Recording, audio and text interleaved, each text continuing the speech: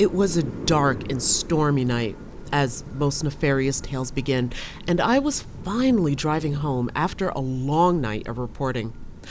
I thought I was doing a good job avoiding any and all debris the storm had washed into the road when it happened. Bam! My right front tire hit a pothole, and it was a big one. The rainwater from the evening storm filled it with just enough water to trick my eye into thinking it was merely a puddle. But as the air seeped out of my popped tire, it was immediately clear. This was no mere road depression. I pulled over to the curb, put on my hazard lights, called a tow truck, and waited for help to arrive. God, I hate potholes.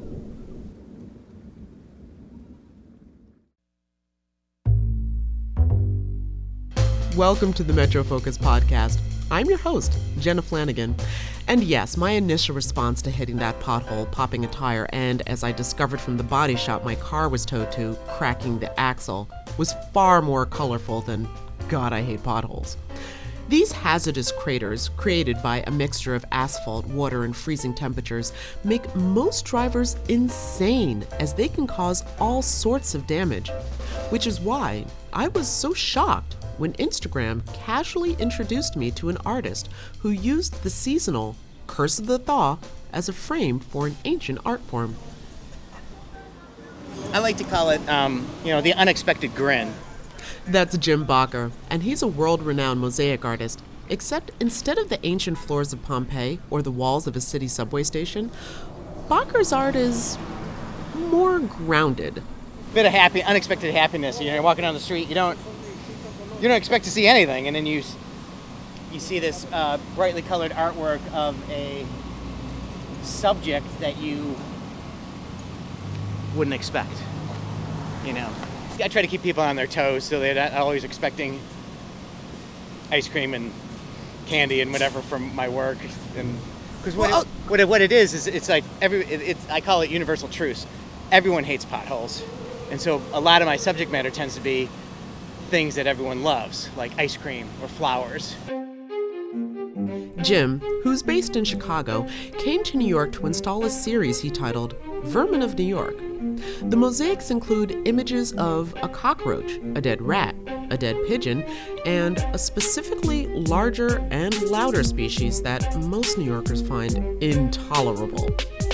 The vermin aren't his typical subject matter, but Jim doesn't see any reason why his work should be predictable. So just kind of keeping people on their toes and flipping around expectations. As soon as you figure out what he's doing, he switches it around a little bit. Part of what makes Jim's artwork stand out, aside from existing in the literal street, is that his pieces tend to pop out at the eye.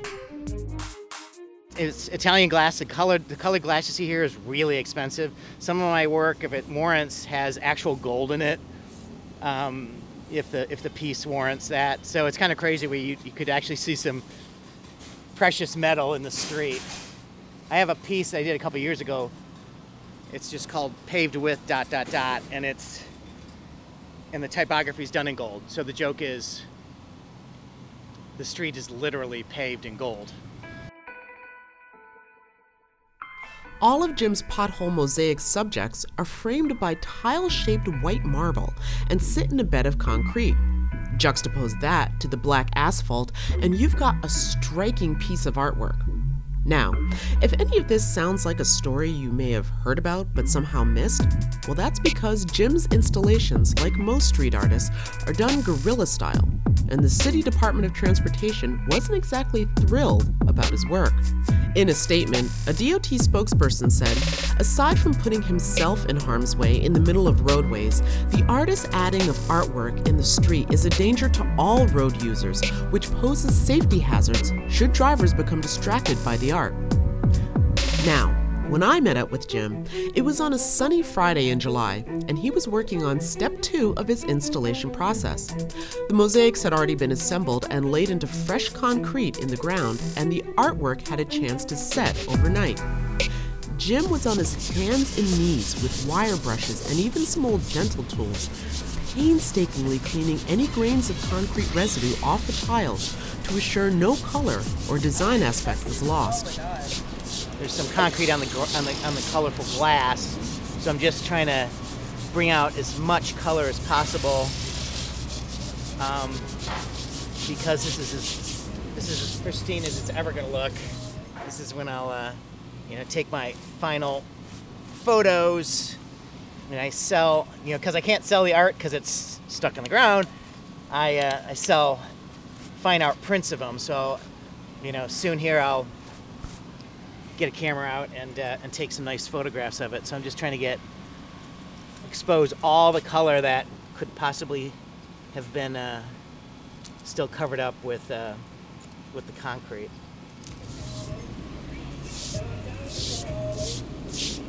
So it's just a kind of like a number of rounds of scraping and picking away at the little areas of concrete that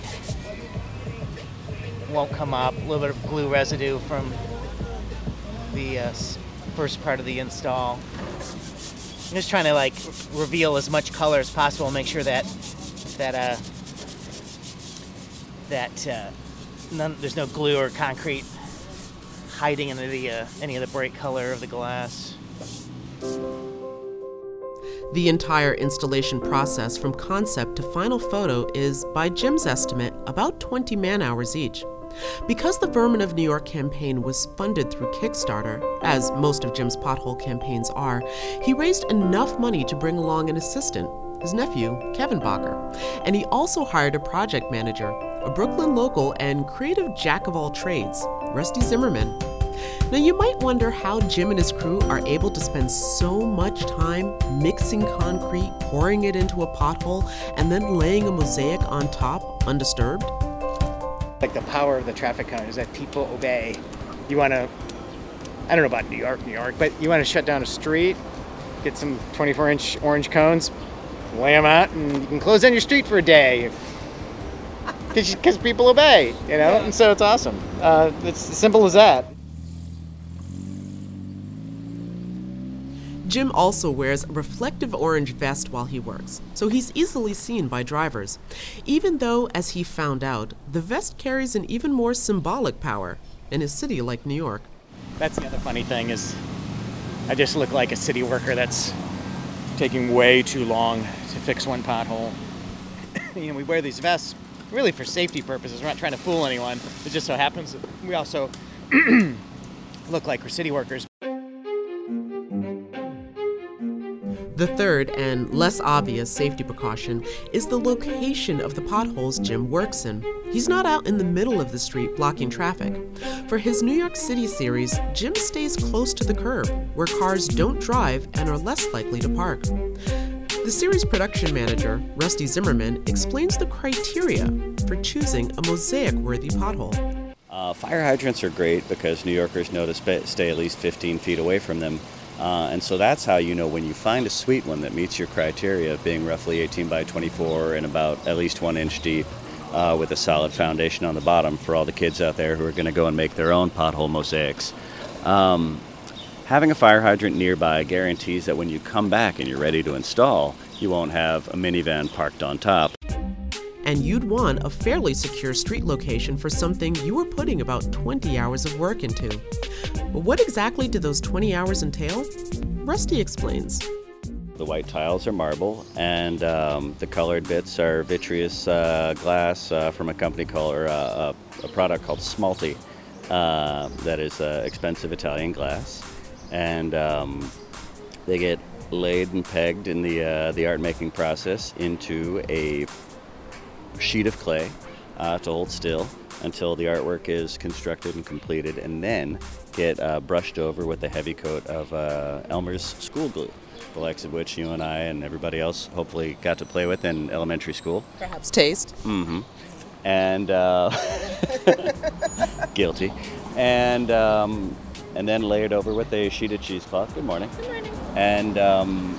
And then that becomes the medium that holds everything in place, lifts out of the clay, and gets transferred to a board for easy transport via FedEx from Chicago to New York, and then just gets slid on top of the newly filled pothole, tapped down, patted in, and slowly released from the cheesecloth by way of pouring water over to soften the Elmer's glue. So how did Jim get this good? I mean, who goes around installing mosaics in potholes? Well, it all goes back to a European vacation Jim and his wife took in the late 1990s. So I kind of became an ancient history dork, and in turn, you get exposed to ancient art when you start doing that, and the stuff that survives to this day, for the most part, tends to be,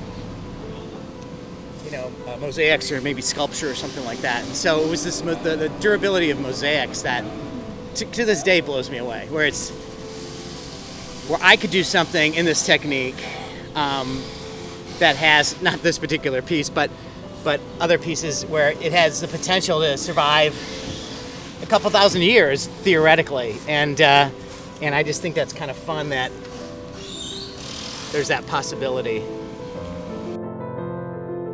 With his spark of interest growing into a flame, Jim left his former career as a creative in the advertising industry and became a full-time artist, even returning to Italy to study mosaic making. Jim considers the pothole installations a form of free advertising. Each piece includes a specialized tile with his logo on it, and the photograph he takes of each completed piece gets posted on Instagram and his other social media pages, and some even get printed on website swag, like t-shirts or mugs. But Jim says he is aware that installing his work in this sort of slow-motion Banksy style does come with risk. There's an interesting contradiction there, because I just was telling you about how durable the art form it is, and it is, but given where I'm putting it, it's not going to last forever, just given the location. So this painfully permanent art form isn't going to last forever, and I learned that lesson quickly early on, and so I just document stuff, and that's part of the process, and it's okay that it goes away.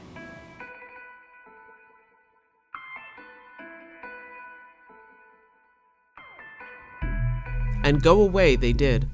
After getting wind of the Vermin of New York series of pothole mosaics, the New York City Department of Transportation did what everyone else looking for Bacher's work would do. They sought out the location of each piece, usually posted on Jim's Bacher.com website, and then jackhammered each one out of the street and paved over the pothole with asphalt. But before any of that happened, I asked Jim about the bureaucratic durability of his particular style of work. This pothole certainly is not going to last 1,000 years, if not a year or two, depending on what the city does with the street. But the technique and my fine art work, which is why I started this originally, was just to kind of draw some attention to my fine art stuff, and it kind of took over my entire career. But stuff that's framed, stuff that's on a wall, done the same way, is crazy durable. And that's the stuff that, with minimal effort, could last unbelievably long time. Because all it is concrete, glass, and stone, or marble, depending on, the piece. Ephemeral is the name of the game with Jim's pothole mosaic work, although he says they've never been installed and removed all in 1 week.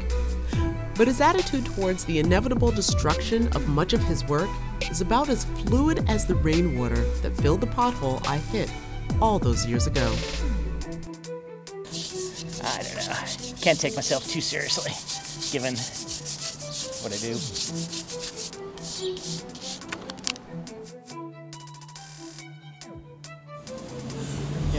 Gotta move on. Got other artwork to do. Want to see how Jim Bacher installs a mosaic into a pothole? Well, check out our newly redesigned podcast webpage at metrofocus.org/podcast to see a video of Jim at work, pictures from his New York installations, and a full transcript of this week's episode. Or you can just click on the podcast window. That's the purple one in the upper right-hand side of our metrofocus.org webpage. As always, I want to thank you for listening to the Metro Focus podcast. You can subscribe to us on iTunes or SoundCloud, and please leave a comment or click a review star to help more people find us online. You can also stay up to date with the podcast and everything Metro Focus by following us on Facebook and Twitter. And if you have a story or a subject you think we should know about, message us on Facebook or tweet us with the hashtag #UniquelyNewYork so we can cover more of the stories you want to hear on Metro Focus.